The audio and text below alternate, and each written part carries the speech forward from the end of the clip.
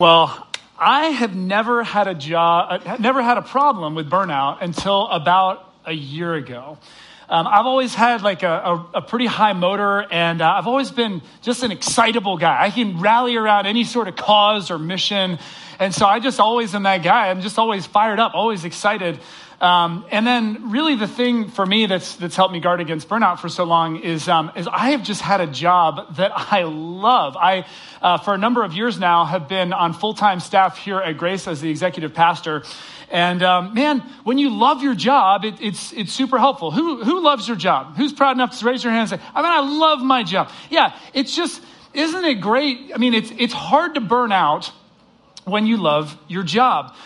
In fact, I didn't even think it was possible to burn out when you have a job that you love.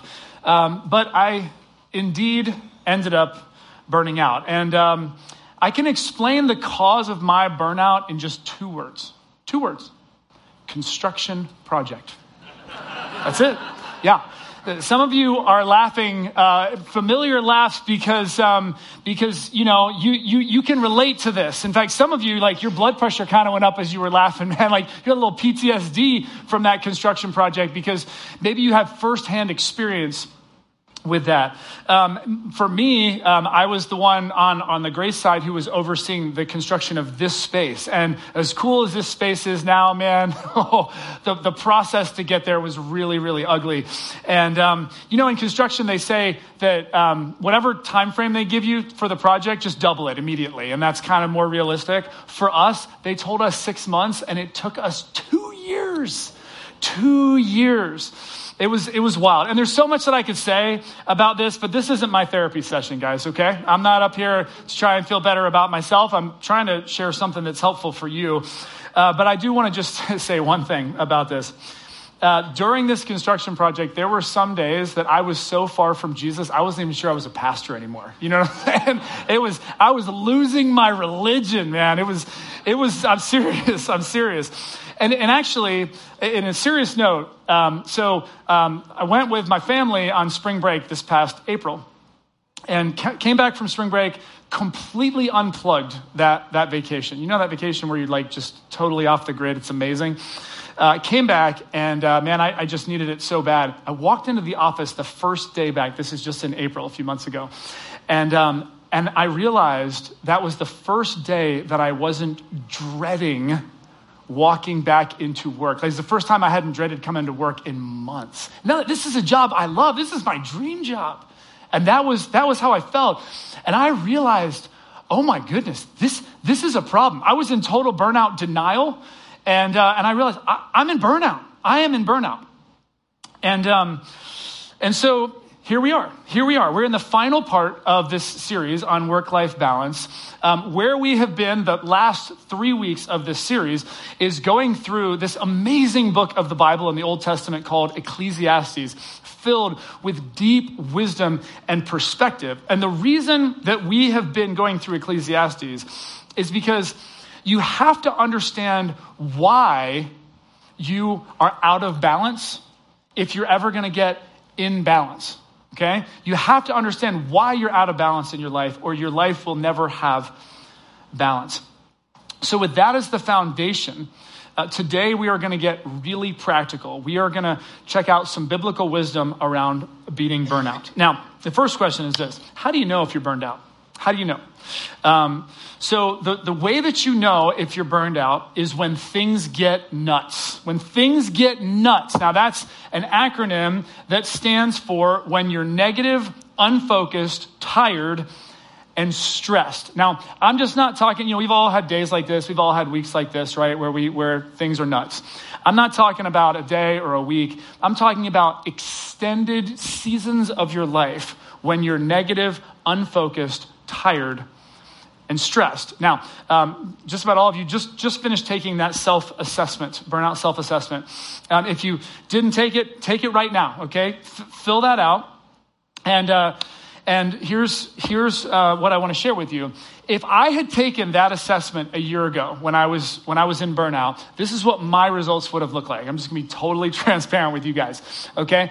All of my answers a year ago, thank God it's not this way today for me, but all of them were either strongly agree or agree.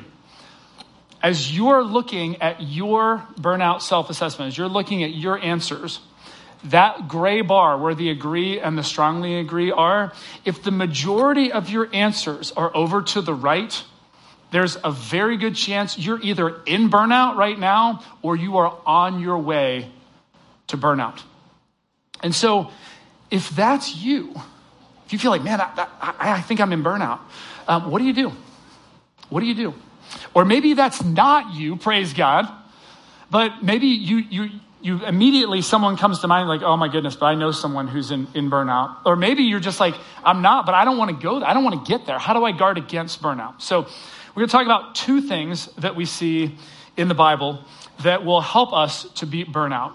And here we go. The first one is this: find your fit. Find your fit. Now, fit is so important. I don't know about you, but when you have that outfit and it fits so right, it just feels so good, so comfy, it looks so good on you. And isn't that a great feeling? We all love that. We all have our favorite outfit. This is one of my favorite shirts here. And pretty much any shirt or any outfit that looks good on me is because my wife, who has a much better fashion sense than me, actually picked it out for me. But there's one exception to that rule. She picked out this Father's Day shirt for me just this past Father's Day, man. And that fit was so bad, okay? It was so bad that I don't even own it anymore. You ever have that? I gave it to somebody else, and now they're dealing with that bad fit. She just found out about this morning, okay, by the way. So that was very exciting. But fit, we got to find our fit when it comes to fashion, but how much more important is it to find our fit when it comes to work? Now, in finding your fit, let me share with you two core Bible verses, okay? The first one comes from Genesis chapter 2, verse 15. First book of the Bible. This is the creation story. It says this: the Lord God took the man and put him in the Garden of Eden. Notice this, to what? To work it and take care of it. Now, I want to just remind you of a couple of things here. So here we are in the Garden of Eden. Now you have to understand this is Genesis chapter 2, okay? Sin and evil and all the negative stuff, that doesn't happen until Genesis chapter 3. So what we have here in Genesis chapter 2 is paradise. It's paradise in the garden. Everything is as God intended it to be.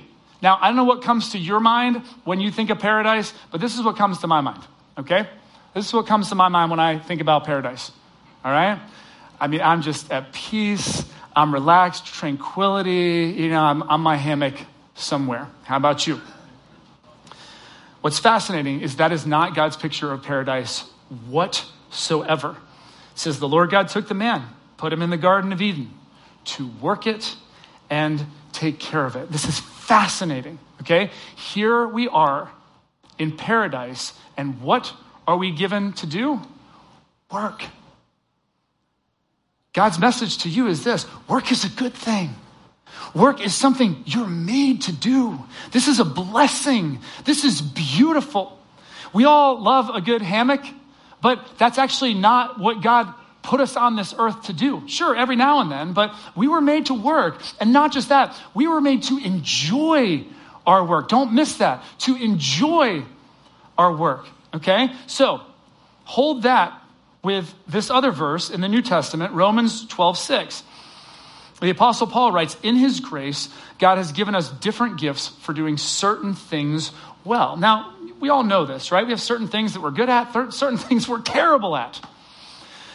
This is a great reminder that this is a God thing, okay? The things that you've uniquely been gifted to do that's a God thing. God's made you to do certain things well, and you got to pay attention to those things. So I want you to focus on this Venn diagram for a couple of minutes, because when we're talking about burnout, okay, you've got to find your fit. And your fit is at the intersection of your talent, your passion, and opportunity. Let me walk through this real quick, okay?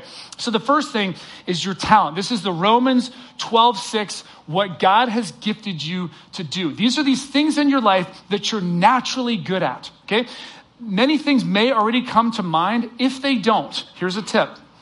Ask the people closest to you. Just say, hey, I'm trying to figure out, like, legitimately, what are my God-given gifts? Just ask them. They'll tell you. They'll tell you what you're good at. They'll probably tell you what you're not good at, too. You don't want that, okay? Just what I'm good at, all right? So where your gifts lie, where your talents are, what you're good at, where that intersects with your passion, now things start to get really, really good, okay? Your passion, the things you love to do, the things you're naturally curious about, you're drawn to them. It's easy, it's not work, it's not effort, because you love to do it. Now, where those two things come together, now we're cooking with gas, all right? But there's one other part of this Venn diagram that is so crucial, and that is the opportunity piece. Because if there's no need for it, if there's no market for it, AKA no one's going to pay you to do it, then that's not finding your fit, okay? Listen, I love the Cincinnati Bengals, okay? Happy football season to all of you football fans out there. It's a beautiful, beautiful Sunday, isn't it? All right.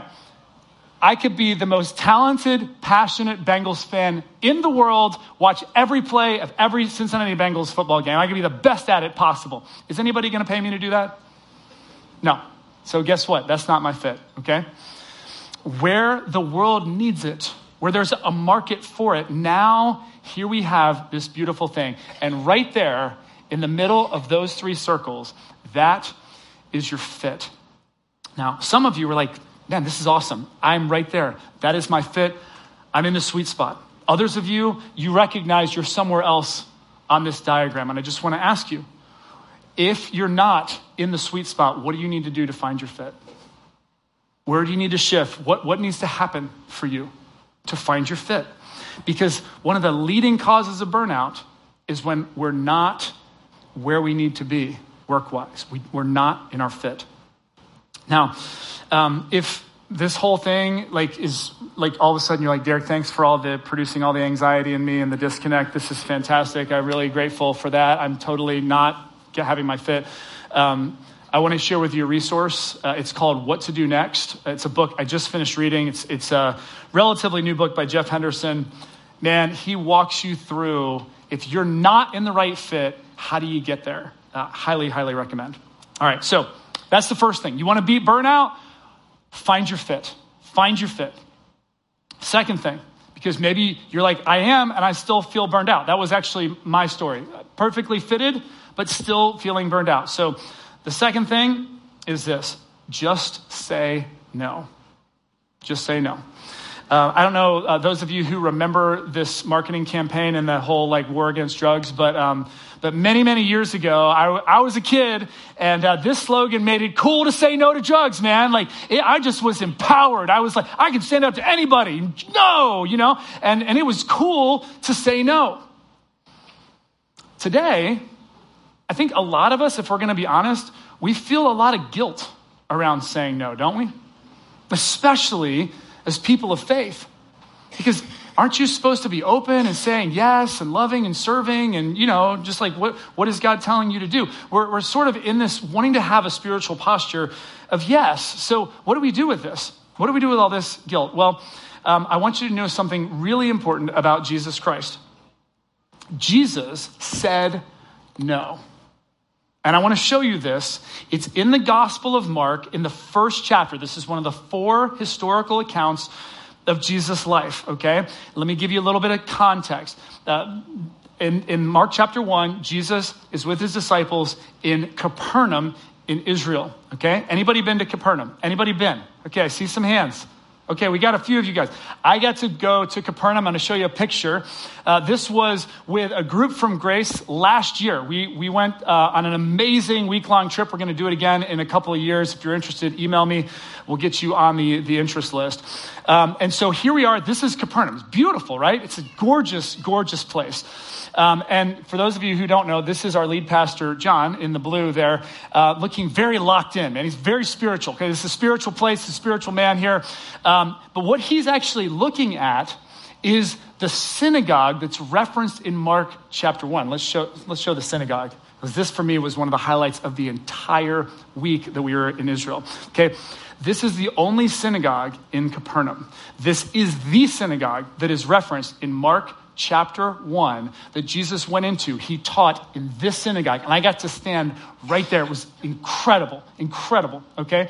And it says in Mark chapter 1, he taught in that synagogue and he healed a man in that synagogue. And then he healed Peter's mother-in-law, who was back over here in this spot. So that's a church that was built over Peter's house, okay? So right there, and we got to go walk around that church, that is where Jesus healed Peter's mother-in-law. Now, these healings took place in Capernaum, okay? And no, they didn't have, social media back then, but man, word spread like wildfire. And the whole town, it says in Mark chapter 1, all of a sudden is gathered at the door outside of Peter's house, right there. And as the whole town is gathered outside the door, everybody wants to see Jesus. Everybody is like losing their mind. Like, I got to see Jesus. I got to get healed. I need counsel. This is amazing. This is incredible. And so with all that in mind, late into the night, Jesus is trying to see as many people as he can. And then early the next morning, the disciples wake up. They wake up and Jesus is gone. Okay, this is a problem for the disciples because oh my gosh, we got to find Jesus immediately, okay? So they go out looking for Jesus, who's escaped off into the wilderness somewhere, praying. And so this is where we pick it up. Mark 1, 37 and 38. It says that when they found Jesus, they exclaimed, they're screaming at him, "Everyone's looking for you." Okay, they're freaked out, man. Jesus, you're the whole show here, man. You got to come back to Capernaum, Everybody's looking for you. And look at Jesus' response. Check this out. He says, guys, you know what? Let's go somewhere else. What? Jesus, there's people to be healed. You've got to go back to Capernaum. There's people who need you. You know what? Let's go somewhere else, man. Let's go somewhere else. I got to go to another town. There's other places we got to go. There's more ministry that's got to happen. Don't miss this. Jesus said no. He said no. If you're here and you're feeling some kind of way about saying no to people, I want you to say this with me. I want you to be empowered by this. I want you to say, Jesus said no. You ready? Jesus said no. We're going to do that again. We can do better. Ready? Jesus said no. Okay? And you can too. All right? One of the number one ways that we burn out, even when we're in a job we love and that we're well suited for, is by simply doing too much. Our lives are too busy. We don't have proper boundaries in place, especially when it comes to work. I'll never forget the first job that I had out of college. I was working for a large business consulting firm in Cincinnati, and there were a ton of us new hires. And the partner in charge of the Cincinnati office sat down with all of us, and he gave us this rallying pep talk. And I'll never forget it. It was great advice. He said, guys, listen, this firm will take everything that you're willing to give it. It will never say no. Only you can say no. I said, man, this is awesome. That was wisdom right there. I'm like, this is great. It's going to be a good work-life balance situation, And then they proceeded to put us all on planes, send us across the country, work us 80-hour weeks for the next year. And I was like, this is crazy. I'm totally burned out, okay? But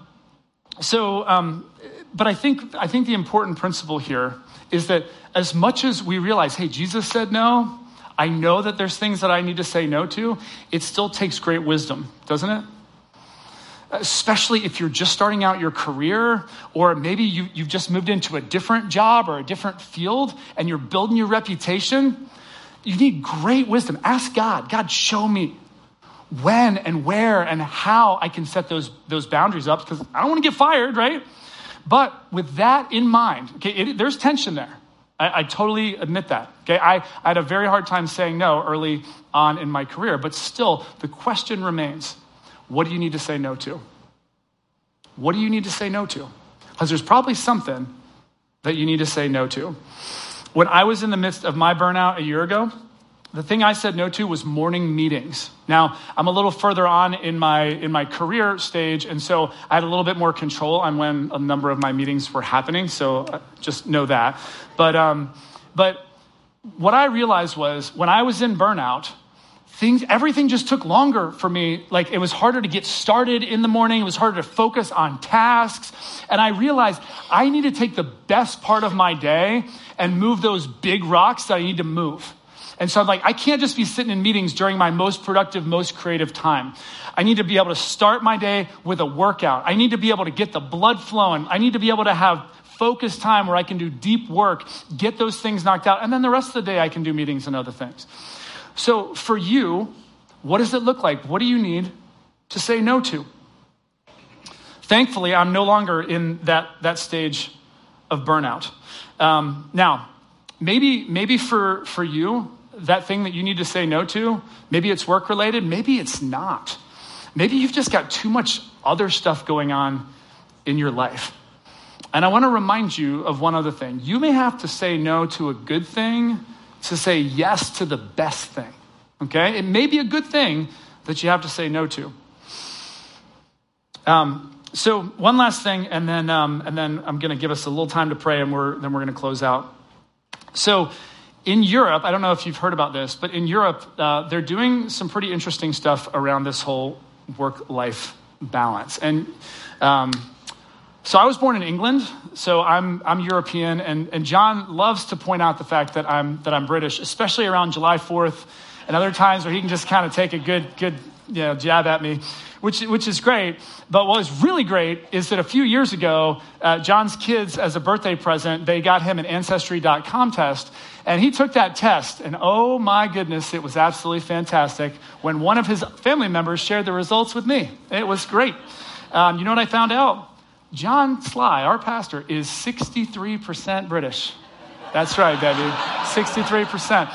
This was actually at a staff meeting 5 years ago. As soon as I found out the results of that, we actually invited the Queen, God rest her soul, to come all the way over. And, she loves me, so she came over and we celebrated that. But no, seriously, in Europe, which John is very much on board with now, they're doing some pretty creative stuff around work-life balance. And in a number of European countries, and in fact, around the EU as a whole, they're working on legislation, you might have heard of it, called the right to disconnect. The right to disconnect. And basically what it means, the right to disconnect, is that employees have the right outside of their normal working hours, when now they're trying to be home with family and unplug and all that stuff, to not have to be on call, to not have to respond to emails and phone calls and texts and all that stuff. Legally, they're working on the right for workers to do that. Now, I don't know how you feel about that one way or another, okay? But basically, these European countries are saying, we're going to help you just say no, because obviously you're not good at it. So we're going to help you to just say no. Now, regardless of how you feel about that, we definitely don't have that around here, do we?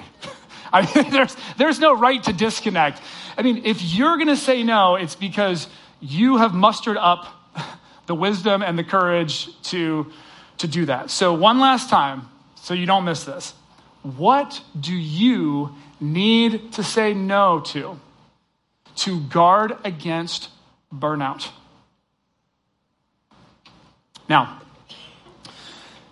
before I pray and before we go rushing out of here on to the next thing, because we're all Washingtonians and you all have something going on right after this, don't you? Like we're immediately, okay, cool, got the message, got the point, just say no. Okay, got it, let's go. All right?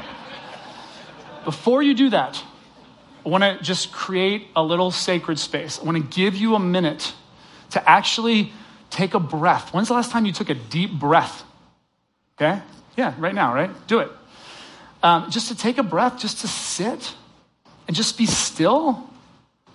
Joe's going to play for us so it's not awkward silence, okay? Because that'd be weird. But just create a little moment here, just you and God.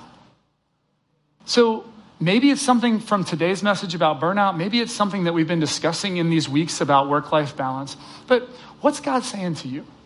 What has God already said to you? You've heard things, but what do you actually need to do? What's your next step that you need to take? So let's just take a minute right now. Just be still. Just sit. Let God just speak to you. Or maybe you want to write something down. Just take a minute and then I'll close us in prayer.